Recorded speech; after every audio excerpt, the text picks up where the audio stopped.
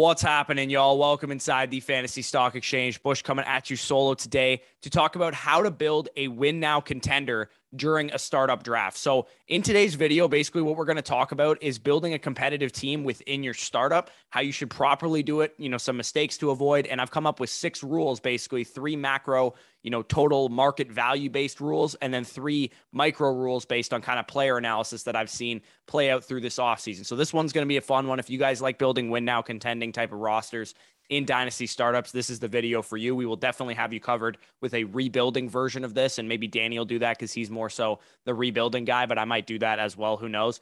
So yeah, basically we're going to talk about how to build a contending roster the proper way within your startup and make sure that you're not sacrificing too much value in the future and all that kind of stuff will be covered in this video. So if you enjoy this video at any point, hit the like button. Really helps us out, really helps us grow. Comment down below any of your thoughts. Subscribe to the channel if you are new as well. Make sure to check out, TikTok, Patreon, all that stuff will be linked in the description. Check out our sponsors over at underdogfantasy.com as well. Best Ball Mania drafts flying fast and furious right now. If you want to get a piece of that action, a piece of $2 million to first place, $1 million for the regular season champion, you can use promo code FSE at sign up and first deposit, and you'll get 100% access to our Dynasty Rankings Manifesto as a free gift from us. And you'll also get a deposit match back from them. So if you put in $10, you get $20 and you get our rankings for free. So no better deal on the internet than that. But without further ado, let's hit the intro.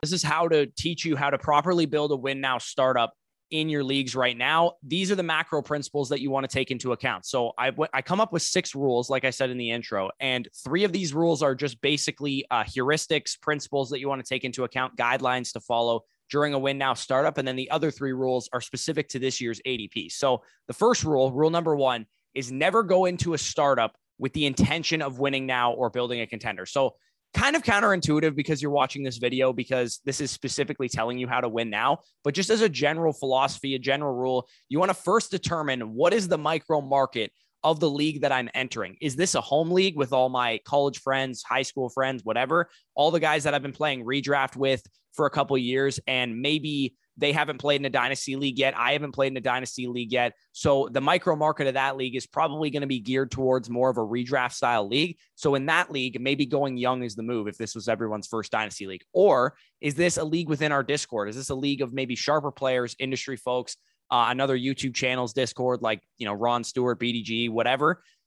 Or is it guys that you have no idea how they're going to behave? You have no idea who they like, who they value highly. All that factors into the strategy that you want to start with. The bottom line is you never want to enter a startup in, before the draft starts. You never want to be like, hey, I'm going to 100% compete with this team. I'm going to 100% rebuild this team.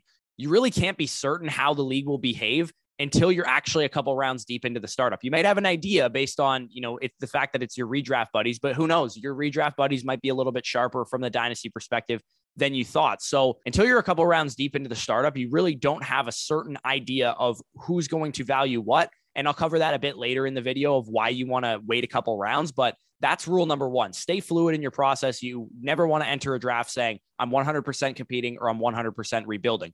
Rule number 2 is don't deal all your future draft capital during the startup. So a lot of people think that when they're winning now, they don't need future draft picks, right? They don't want to, they want to sell their 2023, 2024 picks because they don't need them. They're going to be competing. They're going to be late picks anyway.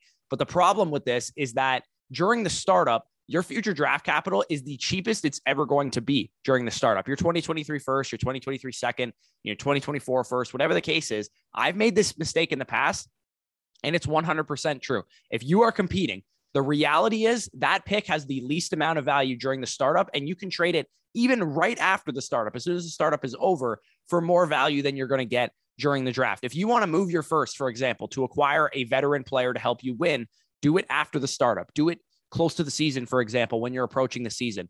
Let's say you missed out on Michael Thomas or something because you wanted him during the draft and he got sniped.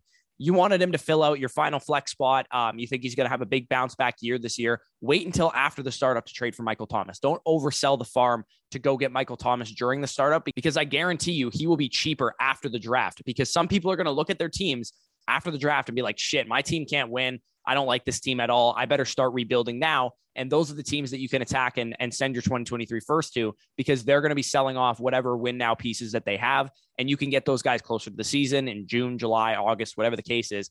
Or you can just hold your future draft capital, which is always an option as well. Maybe even collect some during the draft and still build a win now contender, because the ideal situation to be in, and I'm sure if any of you guys are in this situation in a dynasty league right now, you can attest to this, is to be able to win now and also still have all your future picks and maybe even someone else's future picks on top of that, because you want to be able to replenish your already contending roster with youth through the draft if you can, or just trade those future picks if you need to for more veteran pieces to help you really, really contend this year. So that's the ideal situation to be in if possible. But if you're playing with sharp players, you're probably not going to be able to walk out of the startup with 4 2023 firsts and a win now contending roster. Probably going to be a little bit harder to do that with sharper, more competitive players. But if you're in a more casual league, that is definitely a possibility for you. So rule number 3, the final macro rule that we have, and this is the most important in my opinion, is maintaining flexibility within the first 3 to 5 rounds. So you guys have probably heard me say this when we're doing mock drafts on live streams, or,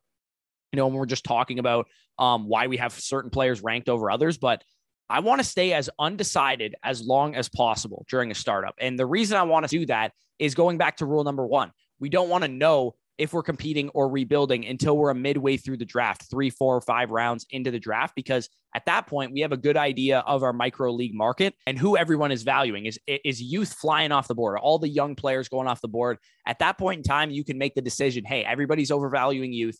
I can make the transition into a win now contender, and nobody's going to be the wiser. Everybody's going to still take young players, and I'm going to get discounts on veteran production for fantasy. Or is the opposite true, right? I'm in a redraft league with all these guys. We're doing our first dynasty league and nobody's taking age into account. I'm getting a discount on all these young players. And at that point, everyone's overvaluing, current production. I can collect people's first round picks, get all these young players and compete in a couple of years from now.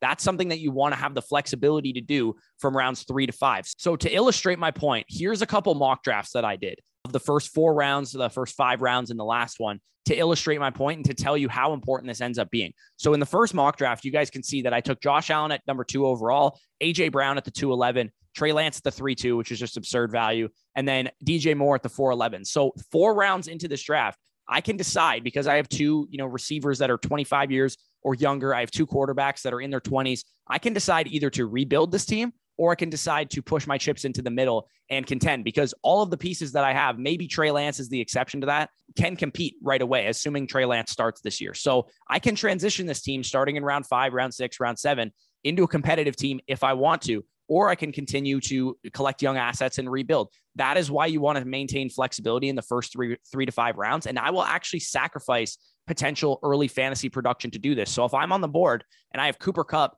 versus AJ Brown, Cooper Kupp is going to outscore AJ Brown this year, most likely, but I will take AJ Brown to maintain that flexibility factor so that I can either rebuild or contend if I want to. And then here's number 2, mock draft number 2, picking from the back end of the draft. I get Lamar Jackson to fall to me at 110, phenomenal value there. Then I take Javonte Williams at 2-2, who, even though he's a running back, he's 21, 22 years old. I can retool and rebuild this team over the next 1 to 2 years if I need to. Javonte Williams should still be in his prime. Then I go with Tyreek Hill at the 310, who, even though he's a bit of an older wide receiver, should still have 3 to 4 years left in the tank. Maybe I go with DK Metcalf there instead, if you prefer.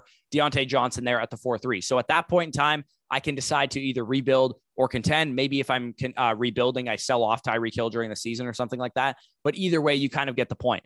The final draft that we're going to look at here is coming from the middle of the draft. Kyler Murray, AJ Brown, T. Higgins. And then in the 4th round, I kind of decided, hey, I'm going to take the value on Saquon Barkley, get Travis Etienne to wrap around to me at the end. So that's kind of when you want to make that decision. I would say, as a rule of thumb, the first 3 rounds should be specifically players that fit both buckets. They can either contend or they can win now. You don't want to, pigeonhole yourself in round 1 by taking Jonathan Taylor, because he's a running back. He probably puts you in a competitive window. You don't want to pigeonhole yourself in round 2 by taking Christian McCaffrey, because he immediately puts you in a win now window. You don't want to take, Cooper Kupp, because he immediately puts you in a win now window. You want to maintain that flexibility as long as humanly possible. If you can go 6 rounds without having to take either a win now or a contending or a rebuilding only piece, at the beginning of your draft, that's the ideal situation to be in. So the goal is to make it as deep into your draft as possible without having to make your mind up, because you want to have as much information at your disposal of who's going to be competitive, who's rebuilding. If you notice that 9 teams are trying to rebuild in your league,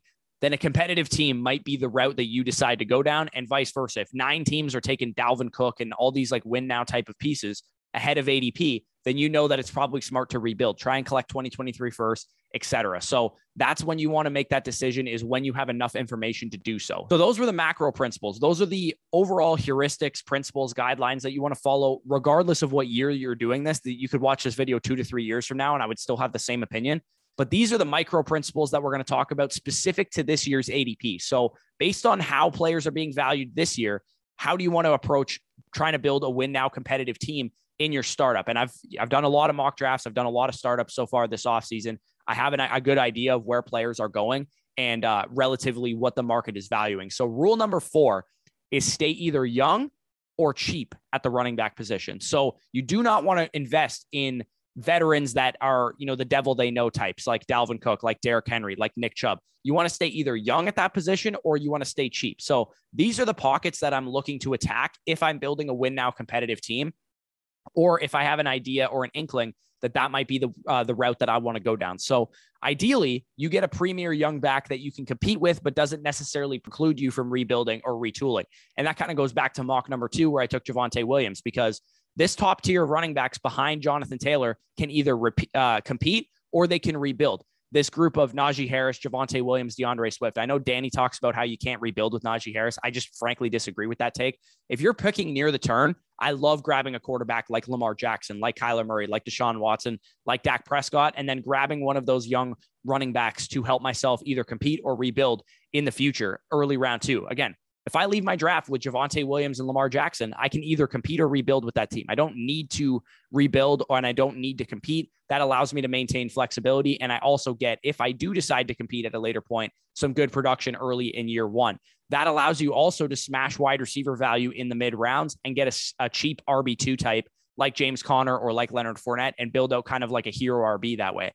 If you miss out on that territory of young running backs, and you could probably group Breece Hall into that territory as well, and you want to snag value at wide receiver during that time, rounds 3, rounds 4, rounds 5, then I'm absolutely okay doing that. Handling running backs is the toughest part of building a win now contender, because generally speaking, most people overvalue running backs. So you don't want to be the guy that takes all the win now running backs rounds 2, 3, and 4, because then you're completely pigeonholed into competing right away. What you want to do is see how the running back landscape plays out. And if you can get value on good running backs, then you take it, but you're not looking to fill out your running back core in rounds 3 and 4 of the draft, because, those are the most important positions in fantasy or whatever. So this is the next tier of running back that I'm looking to attack, and specifically the young guys, Kenneth Walker, J.K. Dobbins, Saquon Barkley, still young, Cam Akers, Travis Etienne. Those type of guys are the next tier of running backs that I'm looking to attack, because the important point that I want to drive home is, even though that you're looking towards competing and you're looking towards building a win now contender, you still want to avoid the 26-year-old,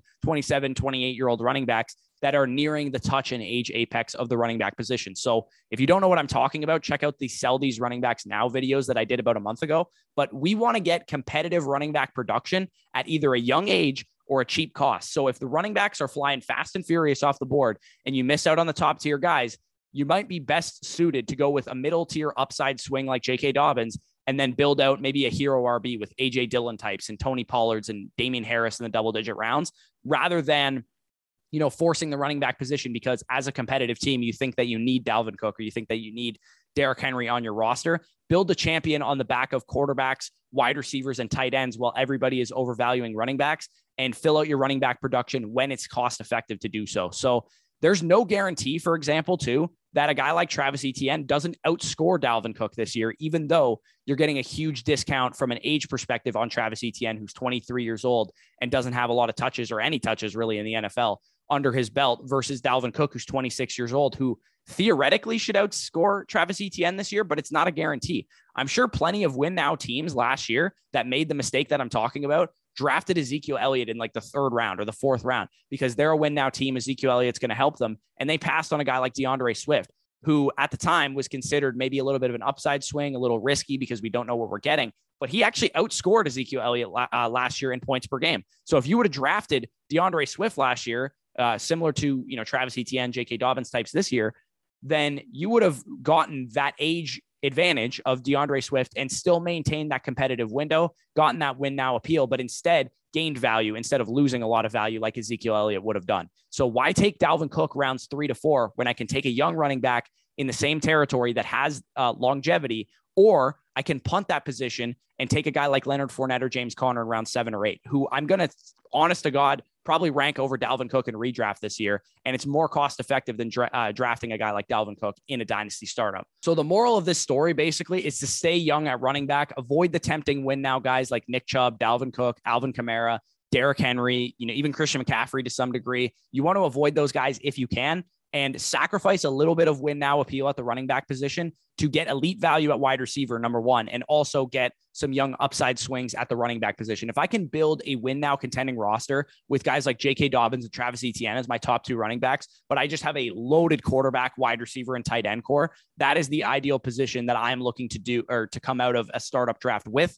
Now, rule number 5 kind of goes hand in hand with what I just talked about, but hammer the elite value on mid-round veterans, and specifically at the wide receiver position, but also potentially at tight end and quarterback if you can. Trade down if you can too to load up in that area. So if you're on the board at the 308, and all the wide receivers that you wanted, DK Metcalf, T Higgins, all the guys that keep you young and fluid and flexible early on in the draft, and you get to the 308, the 309 or something, and somebody wants to trade up for Matthew Stafford or something like that, trade down and try and acquire a 4th and a 5th, or a 5th and a 6th or something like that. Because in that territory of the draft, it's going to be rich with veterans that can help you compete right away after you build that young foundation. And I'm going to use this mock, for example. So I started the draft 4 rounds in, DeAndre Swift, Deshaun Watson, DK Metcalf, and DJ Moore. At this point in time, I can pivot to either a win now or I can pivot to a rebuild. It doesn't really matter at this point because I have a young established foundation. If you've determined that based on the board, you notice a lot of guys are getting pushed up the board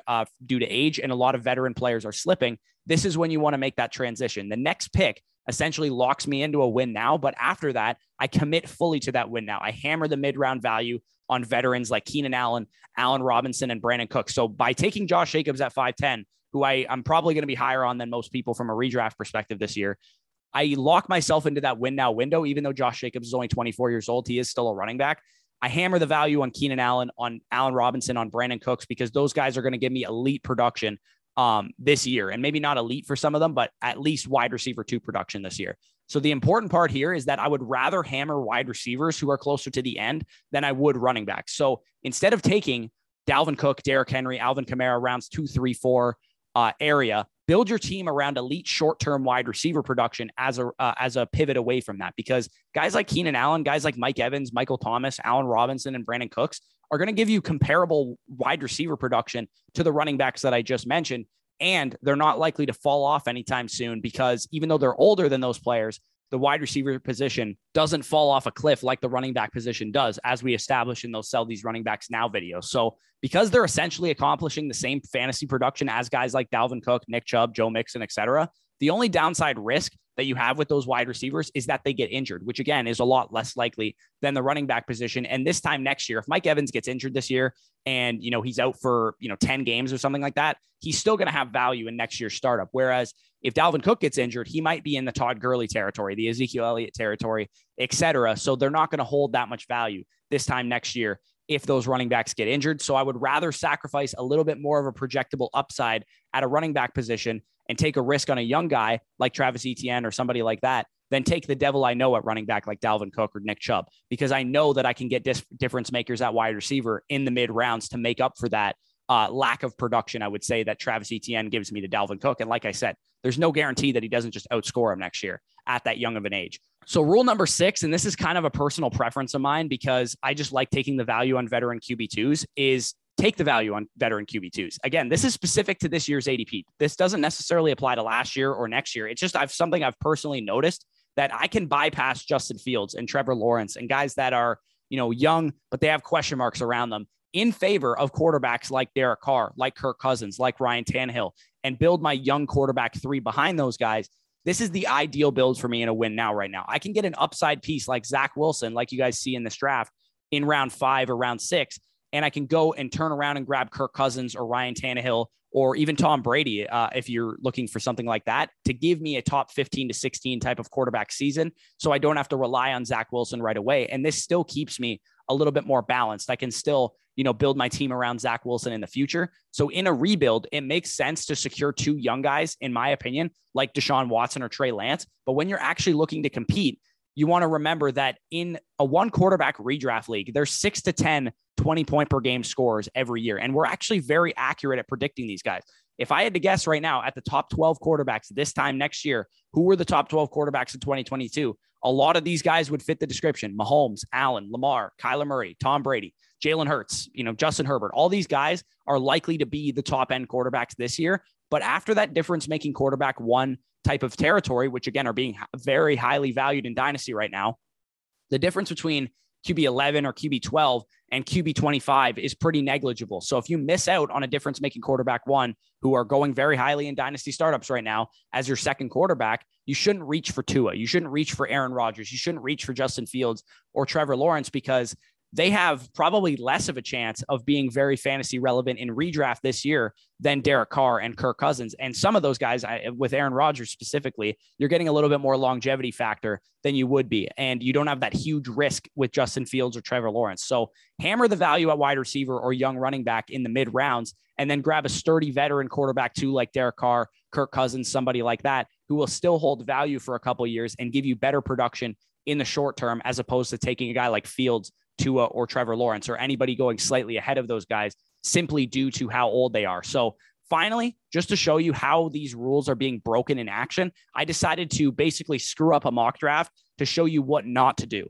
And here's what this would look like. So you guys can see my team. It's pretty atrocious, and it's breaking all the rules that I talked about in this video. Now, round one was fine. Obviously, Kyler Murray falls to me at 109. That's a great pick. Take the value on Kyler Murray, but because in this hypothetical, I broke rule number 1 and rule number 3, which was going into a startup, assuming that I'm going to be competing, and rule number 3, not maintaining flexibility through the first couple of rounds.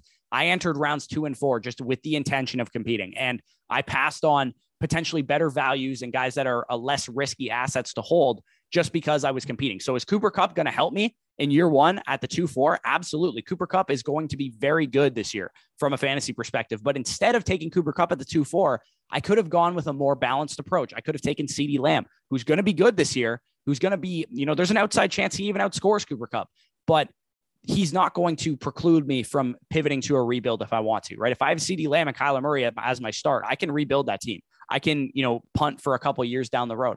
I can also compete with that team because those are guys that are probably in their primes already as well. I could have gone with DeAndre Swift instead of Cooper Kupp as well, who also doesn't preclude me from competing right away because he's a 23-year-old running back. And same goes for the other rounds. The second you select draft on a guy like Derrick Henry in round 3, you are competing. You have no other choice but to compete. You are committing to a win now and breaking rule number 4, which is not taking, veteran running backs in the mid rounds because they are overvalued relative to the production that they're going to give you. You either want to go young or you want to go cheap at running back. Why would I take Derrick Henry in round 3 when I can get 80 to 90% of that production in round 7 and 8 with Leonard Fournette and James Conner? Or I can just get a young running back who has a little bit more risk, but is going to hold value longer, like DeAndre Swift or Javonte Williams or J.K. Dobbins or Najee Harris or Breece Hall or anybody in that territory.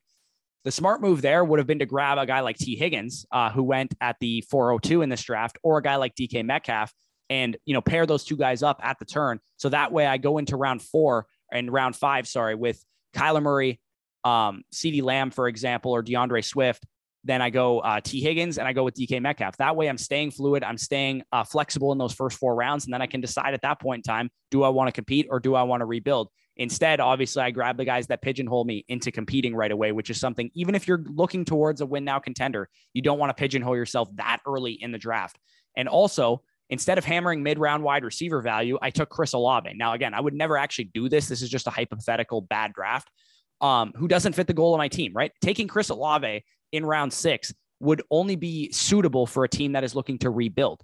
A team that has hammered Derrick Henry, Alvin Kamara, and Cooper Kupp in the first 4 rounds of their draft should not be taking Chris Olave because that doesn't fit the goal of their team. The goal of their team at that point is to win now. So if you commit to the win now, you better fully commit. Don't half commit. That is a big mistake that a lot of people can make during their startups. And also at the quarterback position, I had the opportunity to pair a win now quarterback with a young guy, like I talked about as the proper way to do it, or the way that I like to do it based on ADP this year. I could have grabbed a guy like Zach Wilson or Mac Jones or Kenny Pickett or whoever you like in that territory. But instead, I took a redundant veteran stack of Brady and Derek Carr. Why do I need both of those guys, right? I don't need both of those veteran quarterbacks. I only needed one of those guys to pair with a young guy to help me get by for the next couple of years. And the final few picks are just bad values, right? I took Juju Smith-Schuster, who you guys know I don't like.